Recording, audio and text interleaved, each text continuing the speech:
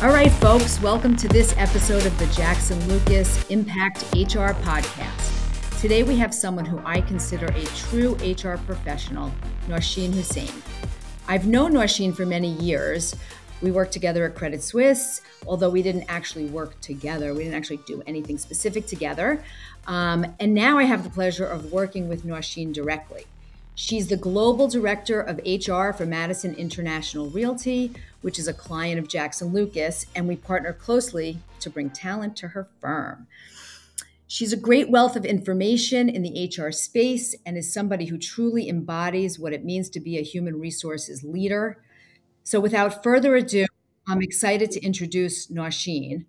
And by the way, if you like our podcast, please share, comment, and suggest to your friends. So, hi, Nausheen. Thank you so much. It's so great to have you here.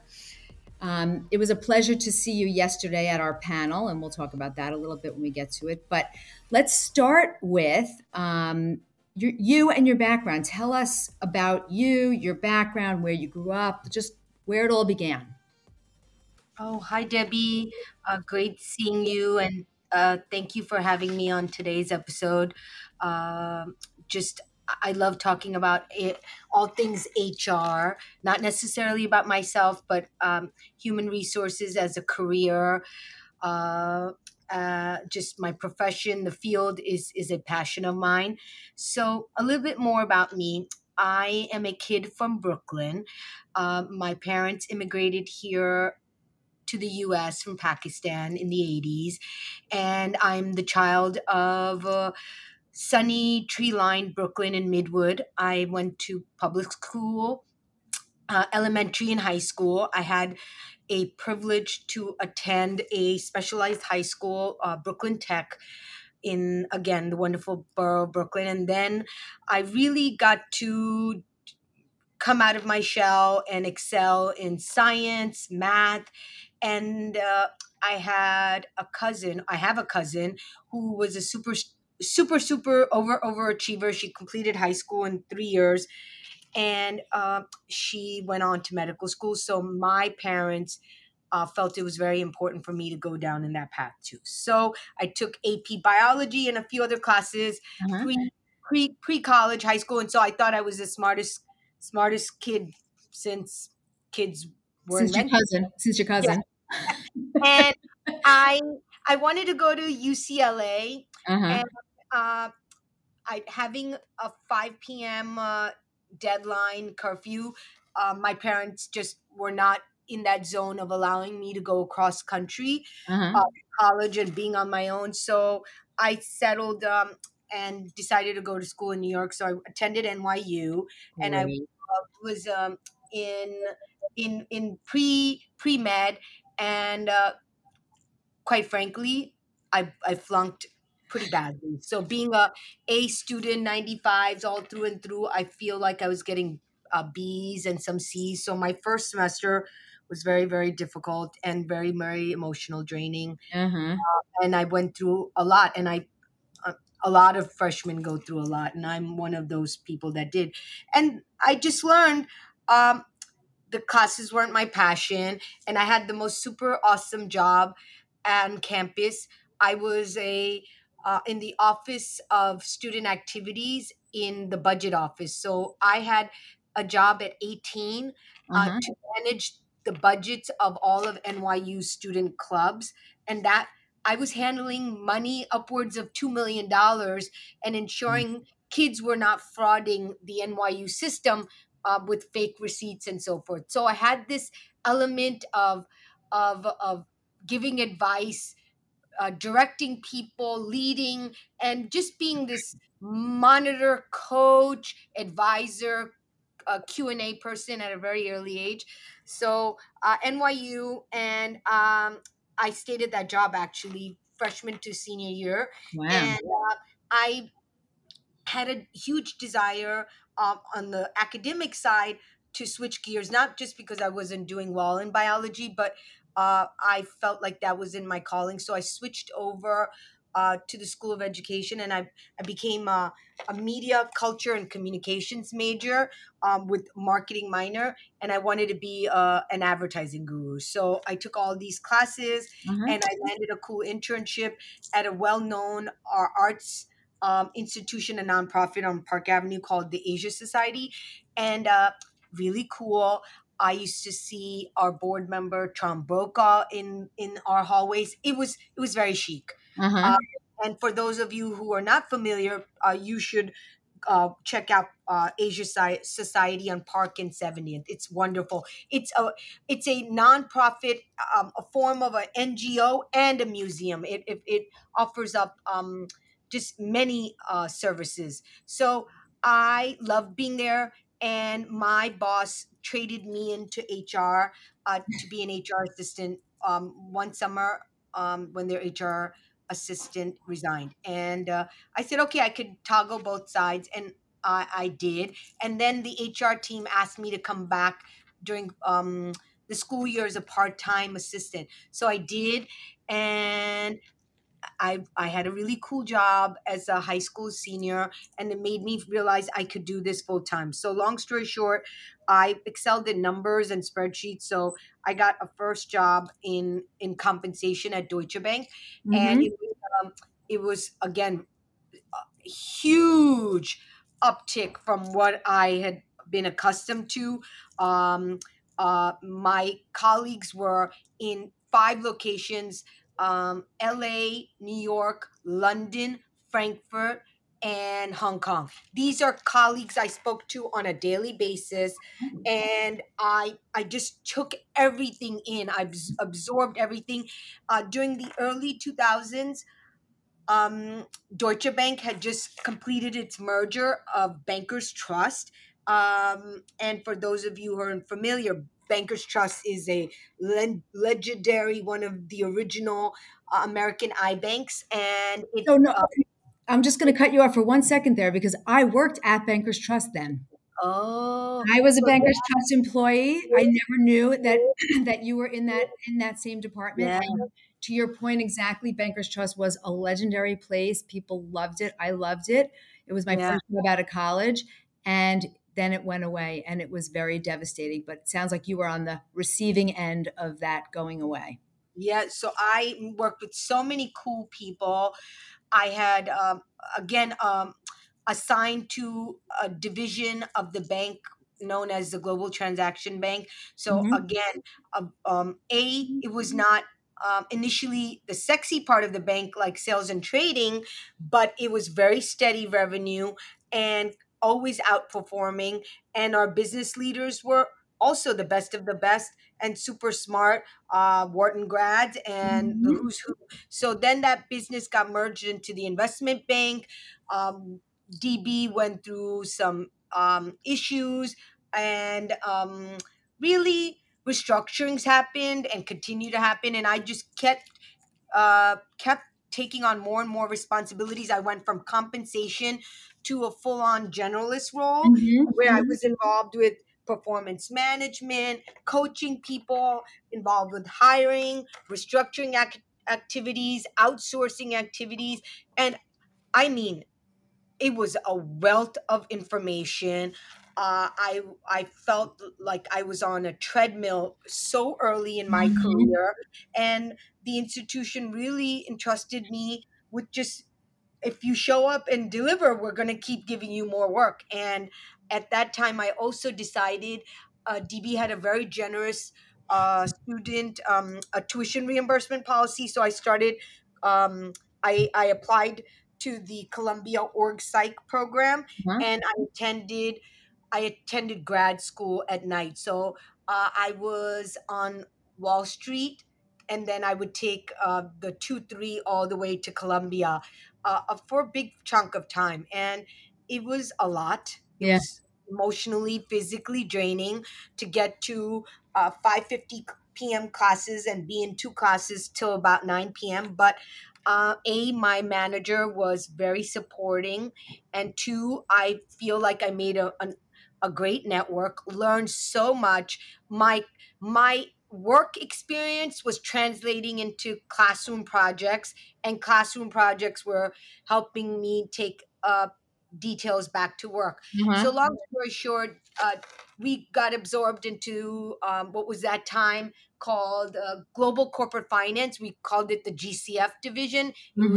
It was the investment bank, and a lot of changes were happening. I got to take on additional businesses, but I was realizing that sometimes the people at DB that were there for errors, they didn't leave on their own. DB at times restructured them, and Hmm. I felt like, am I my best version? Almost 6 years in, and do I need to learn more? So, one of our senior heads of the business went to Credit Suisse at that time, and um, the business again was changing, and Credit Suisse was going through its own M&A activity of Hmm. DLJ. So again, I said, okay, seems like the timing. 2006 was huge and positive, and I made the switch to go to Credit Suisse, where I got to learn a whole new line of business. So I went from transaction bank, investment bank, to now learning about the sales and trading business. And it was a completely different personality of professionals to Yep. interact with, deal with.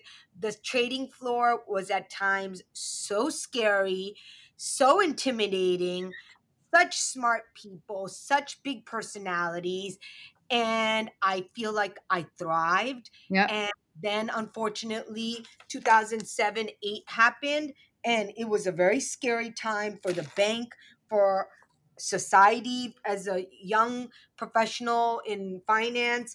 And I, at that time, I realized I think I want to change in life Yep. and career. My dad passed away in early 2008, and I just felt like I needed a big change. So I decided I wanted to move to Dubai. And Okay, so I hold on one sec. Hold on one sec. I have a bunch of questions for you before we keep going because I don't want to forget some of the things you said about your earlier part of your career because I think it's really important as an HR person for people to understand how an HR career can evolve. You mentioned that you were like a math spreadsheet analytical type of person. I think a lot of people don't think of HR people like that. I personally feel that it is a huge advantage when you're an HR person to also have those skills, especially in financial services. It helps you to do lots of different things, but understand folks better. What is your opinion on that in terms of like, how did those kinds of things help you go from a compensation person, which is historically more analytical, data driven, spreadsheets and that kind of thing, to more of an HR generalist? Like, where do you feel like that you had that advantage? No, that's a good point and good question.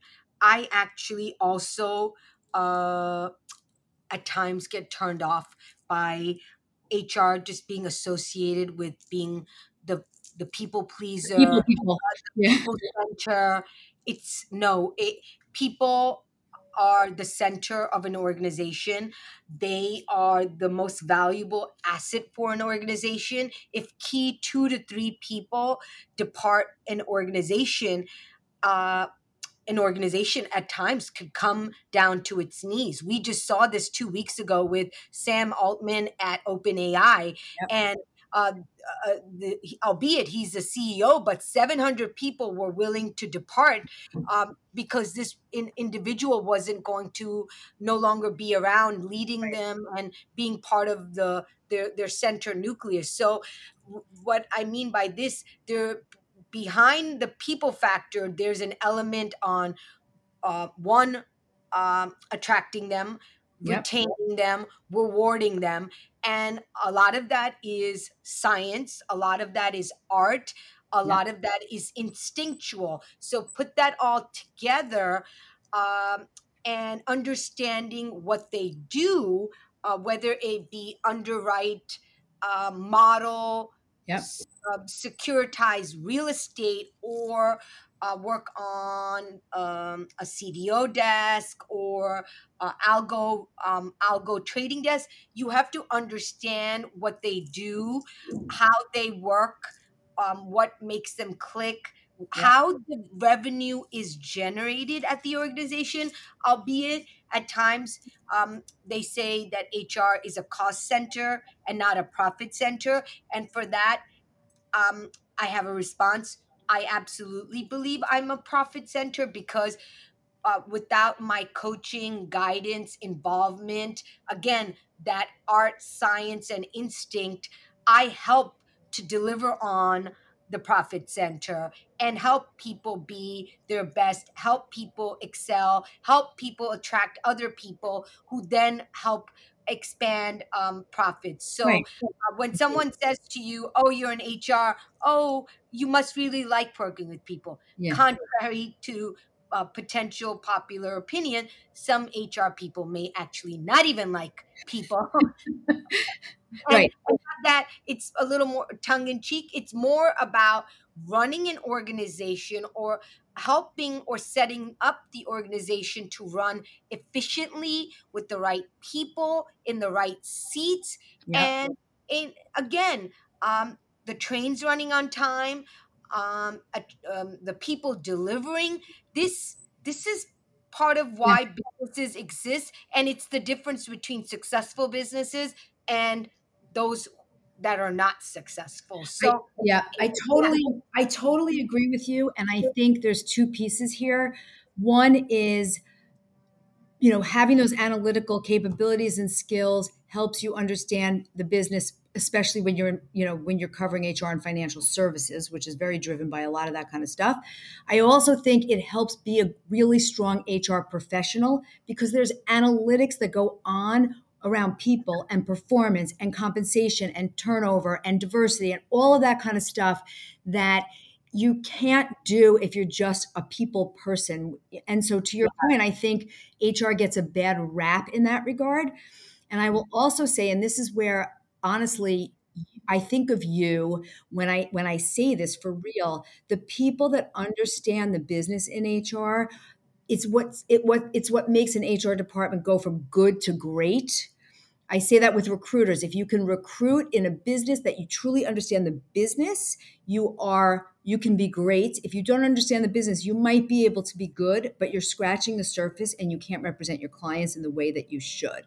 So, I appreciate everything you're saying, and I think of you in knowing you as such a person embedded in the business who understands it, who can speak intelligently about it, who can be the arm that represents the human capital to the leadership of your business, which is what makes an HR person truly valuable, as opposed to a figurehead who's a policeman, trying to protect the firm from legal issues. So I really do appreciate that. So let's go back to, you were at Credit Suisse. Things were, strange and difficult during, in the late 2000 first decade. I don't know what they refer to it anymore. And you started to say that you made a move that you wanted to go to Dubai, and you went to Dubai. yeah. I went on vacation and I interviewed, and I had a very candid discussion with our head of our team, and I described it like I want to take on more. I had a short term assignment for a few months during my time at DB, and it was exciting, fun, engaging, and living abroad for a period and getting involved. But it was something I wanted with a little more permanency. So I had exposure to having worked in a professional setting in an overseas environment. But now, again, I wanted it to be a driver again to see and be involved in global projects and really also add to my own offering as an HR professional and seeing things just as 5 years down the line, 10 years down the line. These opportunities don't come out or are offered.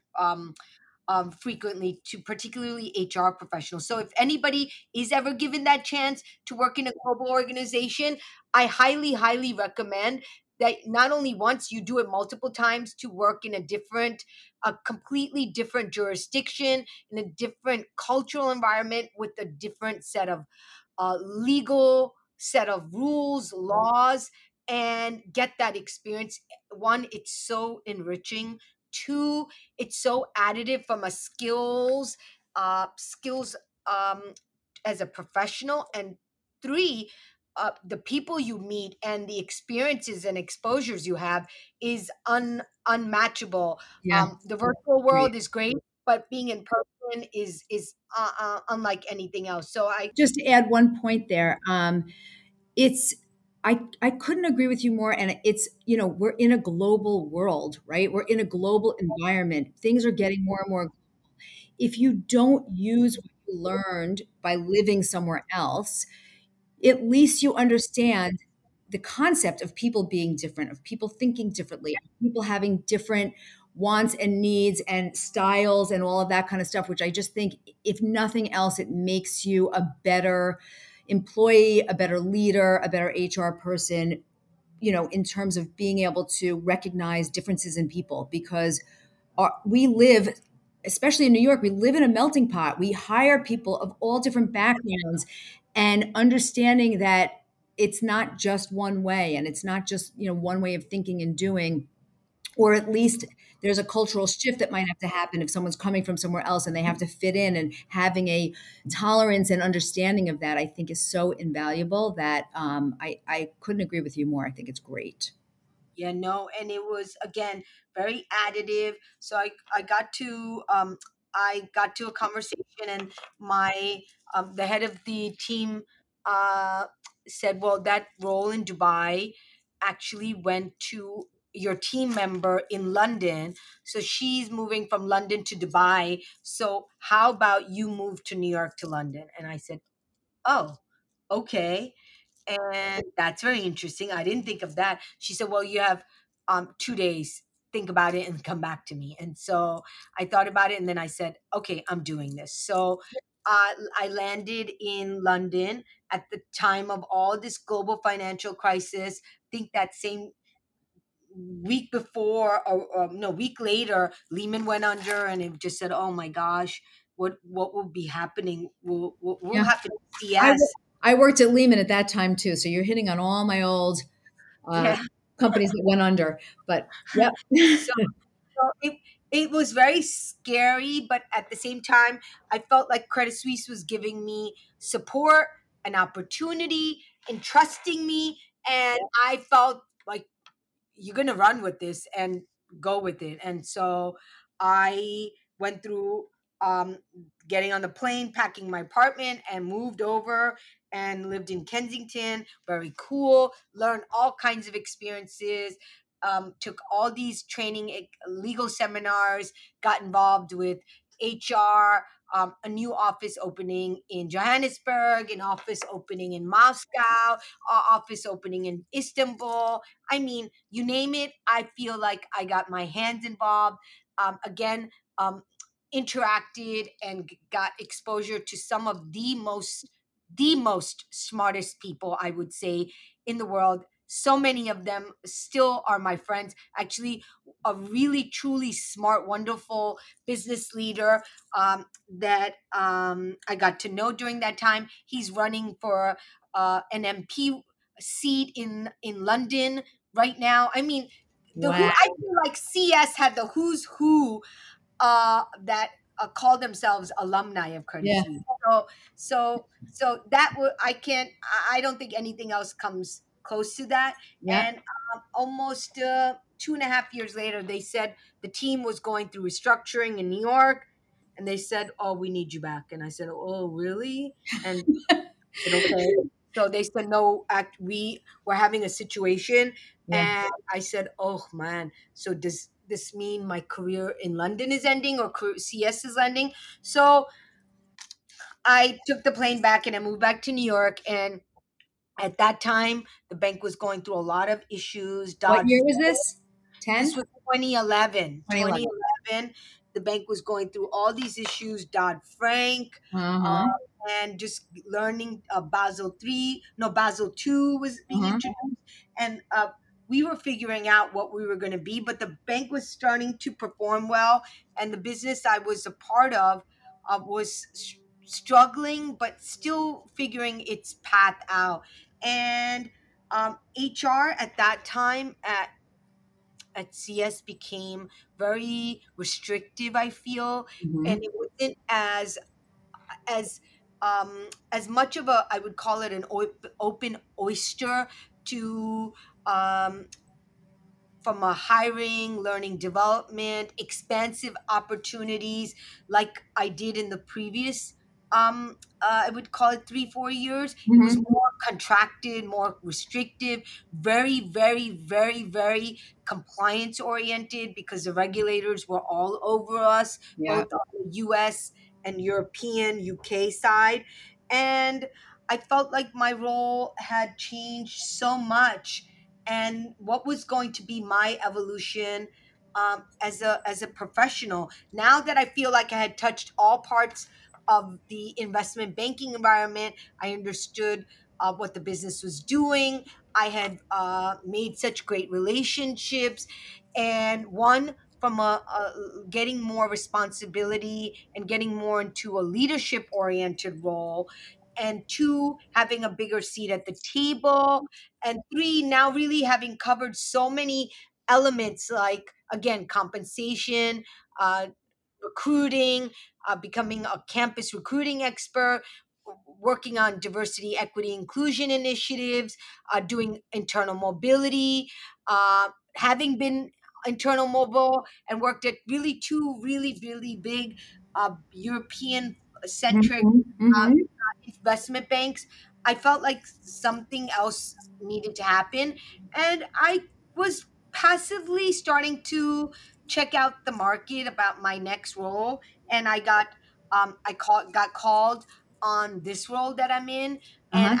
I was referred to a mentor and an ex boss who um, I think got the call initially, and she said, "Well, I'm not moving, but you should call this person. I think she would be a good person for this role." And so I met at that time. My first meeting was with our CFO, and Mm-hmm. very smart, very thoughtful, and I really took a deep look at an organization with about 45 people, and they also had office in New York, London, and Frankfurt, Uh-huh. but a lot of responsibilities outside of a lot of what I had been doing. Um, for instance, I was not overseeing benefits. I was not overseeing campus recruiting directly and doing making and negotiating offers directly at CS and DB, and that would be part of my job. Uh-huh. Then working at the table to be an advisor, a right hand person, someone who would provide counsel to our CEO and work to make all really key decisions here. It felt unsettling, very unsettling. Like, could I do this? I had many, many meetings, several lunches, and they said, "We think you're it." And boom, I got an offer on New Year's Eve in 2013. And Wow. I was in skiing in Colorado, and I picked up the call and I said, "Okay, let me get back to you." And after I came back from Colorado, I accepted the offer Uh-huh. and worked through to do the year-end process at CS, and then after my review in 2014, I gave my notice. So I landed here in early mid 2014, and now it's been 9.5 years. Almost 10 years. Yeah, a lot. This is the Yeah. longest I've been in a job, in a Uh-huh. role, Uh-huh. and a lot has happened. The firm has grown exponentially. Yeah. So how many people are at your firm now? We have 76 people now. So We you have started so you started with about 45 and now you have 76. That's yeah, pretty remarkable because the market's been so up and down. So you yeah, probably did a lot of hiring one year, a lot less another year, Yeah. some turnover, some um, so, so first of all, you and I left Credit Suisse almost at the exact same time. I left. I resigned the day my bonus hit my account in Yeah. 2014. So you and I were on a very similar schedule. Um, so when you went to Madison, tell me. I mean, what was the most obvious things that hit you in terms of small firm versus big firm? I mean, it is dramatically different to run an HR function at a small firm versus being one of many, many, many, many HR people at a large firm, but yet you're also still running your own HR function there. I mean, just like simple things like how do people get hired into and oriented? Uh-huh. I took that for granted a little bit, Yeah. and just having a formal orientation process, programming. Uh, we call it the first 90 days organized initiation process. We came up with that. Mm-hmm. The performance management tool.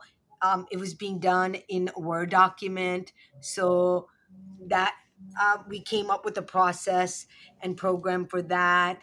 Um, a Yeah, it few, sounds like you joined. It sounds like you joined, and I see this a lot in my role. There's a pivotal moment at a firm from a size standpoint when they go from not having infrastructure, like not having a real HR department. They might not have an IR department. They might not have a capital rate. You know, there's a lot of different departments that don't fully exist because you're not going to invest in that until you have the money coming in and the investments up and running, and then you can start investing in infrastructure more. It sounds like you came in at that moment when they were moving from, maybe the CFO or COO doing HR stuff with outside counsel to having a real, internal person. So the pressure was on for sure, right? yeah, I mean, I came in and I sat with every single person to get to know them, understand what they did, how long they've been here, um, what was their expectation and want of HR,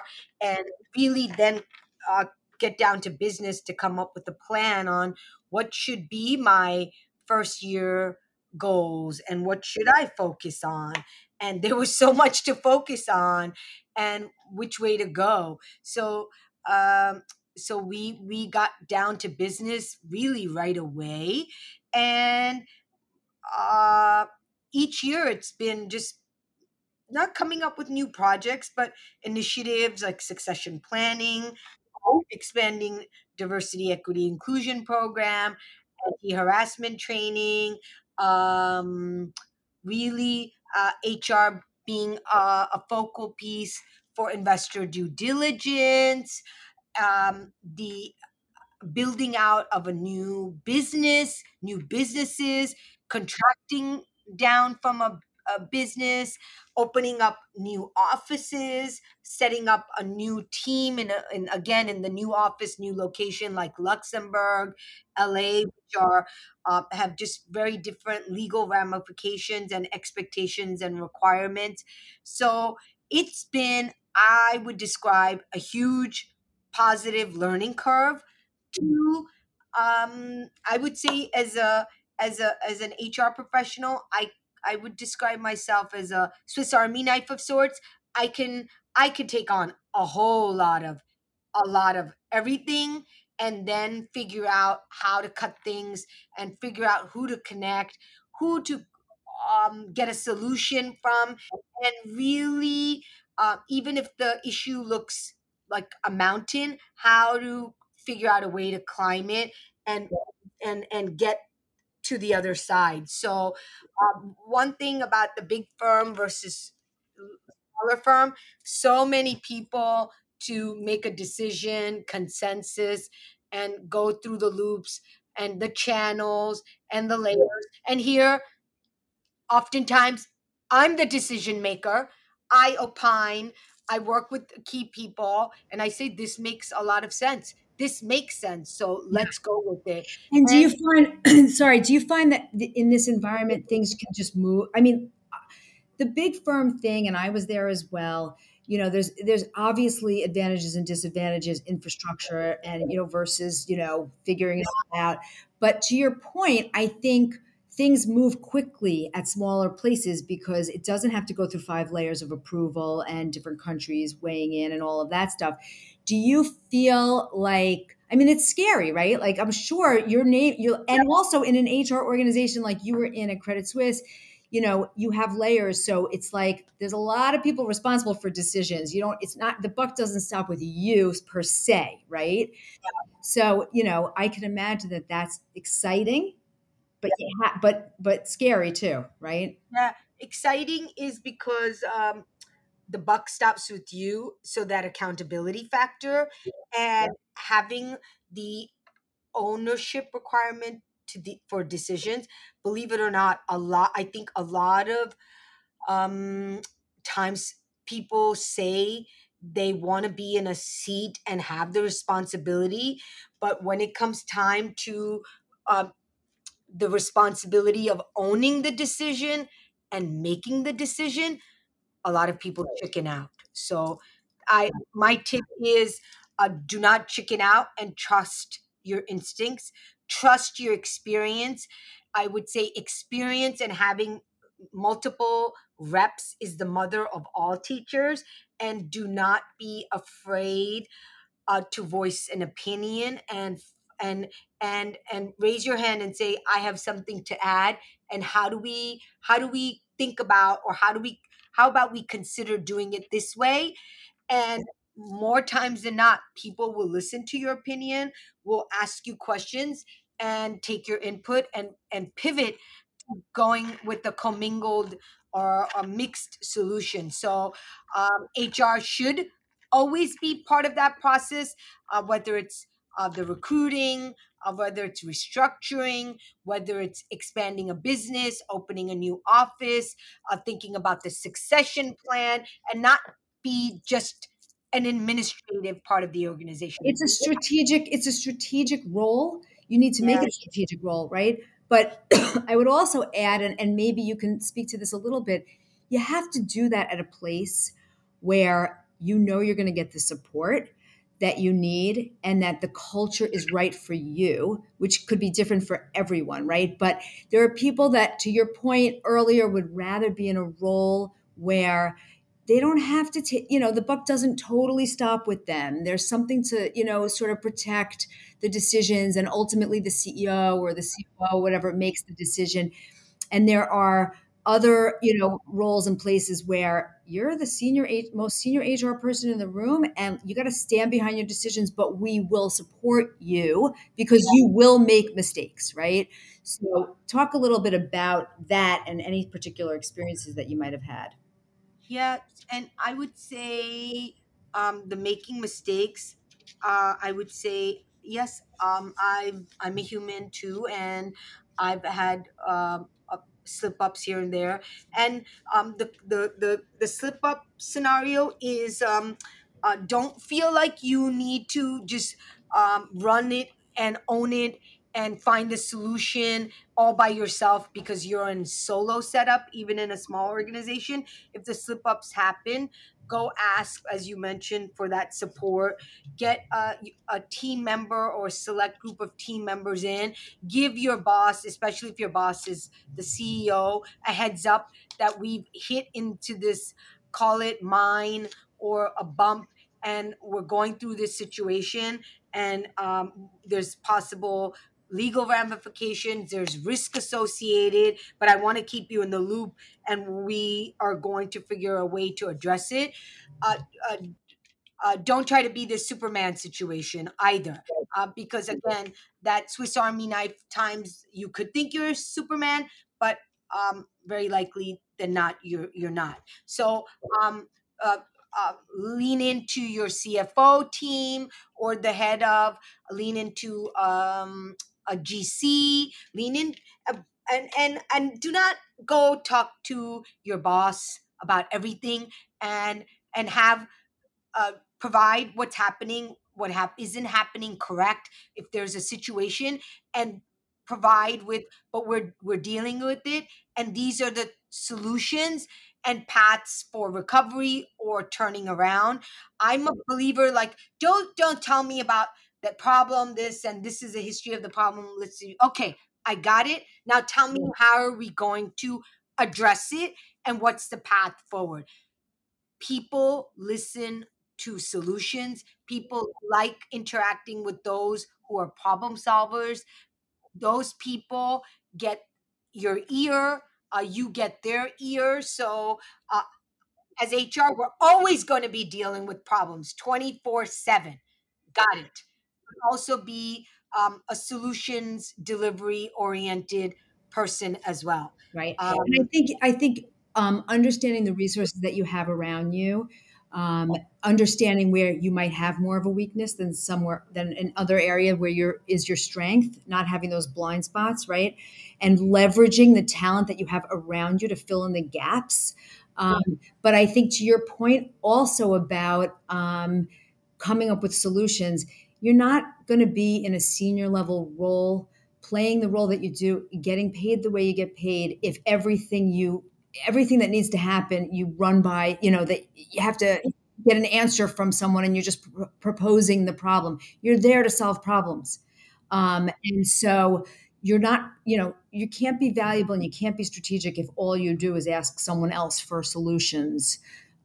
And I think that's a lesson that people learn throughout their whole career. At what level, what is your responsibility at a particular level to be able to have a solution versus escalating a problem, and judgment as to when you really do need to escalate versus that you should be able to solve, right? yeah, yeah. No, I'm not, again, back to that, revenue generating profit center versus cost center. Act and deliver like a profit center would be my Yeah. short advice. Yeah. Norshin, okay, so as we're winding down, getting towards the end, and this has been amazing and invaluable in terms of like your experience and the wisdom that you impart is amazing. And you and I were together yesterday at an event where you sat on a panel at um, uh, Fordham University's real estate uh, uh, program. And you were asked to sit on a panel to talk about Gen Z, and the feedback was phenomenal, has been phenomenal to the point where you might actually, make the big spotlight, um, and ends up in Capitol Hill or somewhere like that, or just be famous. So the information that you impart is really, really helpful and useful to people. Tell me, tell me if you've had someone who's been a mentor or like the best career advice that you ever got, or something that sort of stands out to you as like, this is something that goes through my mind all the time. I had a boss, uh, um, at Deutsche Bank, and I was there on 9/11, and I was in building, One Liberty Plaza, and she was in the sister building behind, it was called 4 Albany Street. And so we ran from that setup at different times, different locations. And just to give you a little background, everyone was very, very, very traumatized from the experience, and coming back to work and dealing with the world, and being so junior, and almost like, what impact am I going to have? Is world going to go on? Am I going to have a job, coming out of school? Just uh, how are you going to be remaining relevant? She said, we're going to get through this, and keep realizing that at times like this, people depend on you. We are paid to be, deliverers of Q&A follow up. Let's be strong for our team, and um, and this is no time to fall apart. And I would say I have lunch coming up with her on the 19th.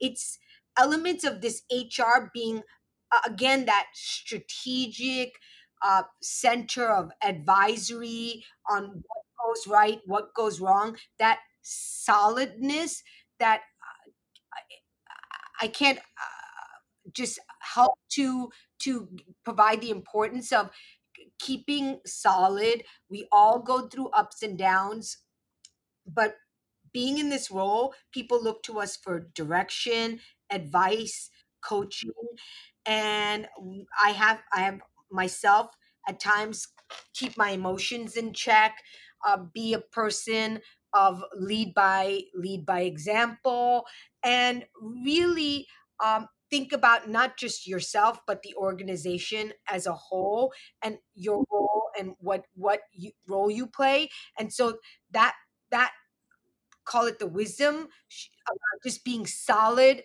and show up and deliver. It I feel that that's my mantra on a daily basis. Yeah. Getting up, like And I think it's so interesting to me um, because you know you learn and you grow in your role for all the things that your role encompasses on a daily basis, but you can never predict those kinds of things like 9/11, and I was in the World Financial Center at that time as well, and you cannot predict things like COVID and what it takes to, and I'm sure even though they're totally different situations, when COVID hit, it was a wrench that you couldn't even imagine could happen, yeah, and where you might have been terrified and unsure and insecure and all of those things, you, to your point, you now had to step in and create policies you never had to do before and network with people you never had to before, and be a rock and be solid and show up. So I think that's brilliant advice in terms of, or brilliant learning in terms of this person telling you how you need to be in a crisis, because it wasn't going to be the first crisis you were going to experience. And as an HR person, you gotta be the person that everyone else turns to. It's not about you in that moment, right? and it fortunately, unfortunately, comes with the job, whether you're at a junior level of your career, mid or senior level. It's this center, a solidifying resource that people come to for a solution. And Right. so go back to whether you want to be a Swiss Army knife or whatever, think about offering solutions, lean in on key leaders, and don't try to be Superman all at the same time, too. Yep. Beautiful. All right. Well, that was amazing. I so appreciate your time, Nausheen. I think that, the HR community can learn a ton from you. I think you embody one of the things I'm most impressed with, honestly, and we talked about this earlier on, but you embody a person who understands the business and is seen as a strategic business leader, which is what I think gives HR a great name in this world that we live in. And I fully enjoyed working with you, and I so appreciate you doing this podcast. And hopefully, lots of people will hear it, and your fame will continue. So thanks so much. Thanks. This was really great. I'm happy for questions, follow ups. I receive a lot of exploratory touch bases on LinkedIn, and I'm always happy to offer up advice, coaching, or just insights into what worked for me may not work for you. But if there's a way I can help provide insights for anybody, somebody, I'm happy to do so.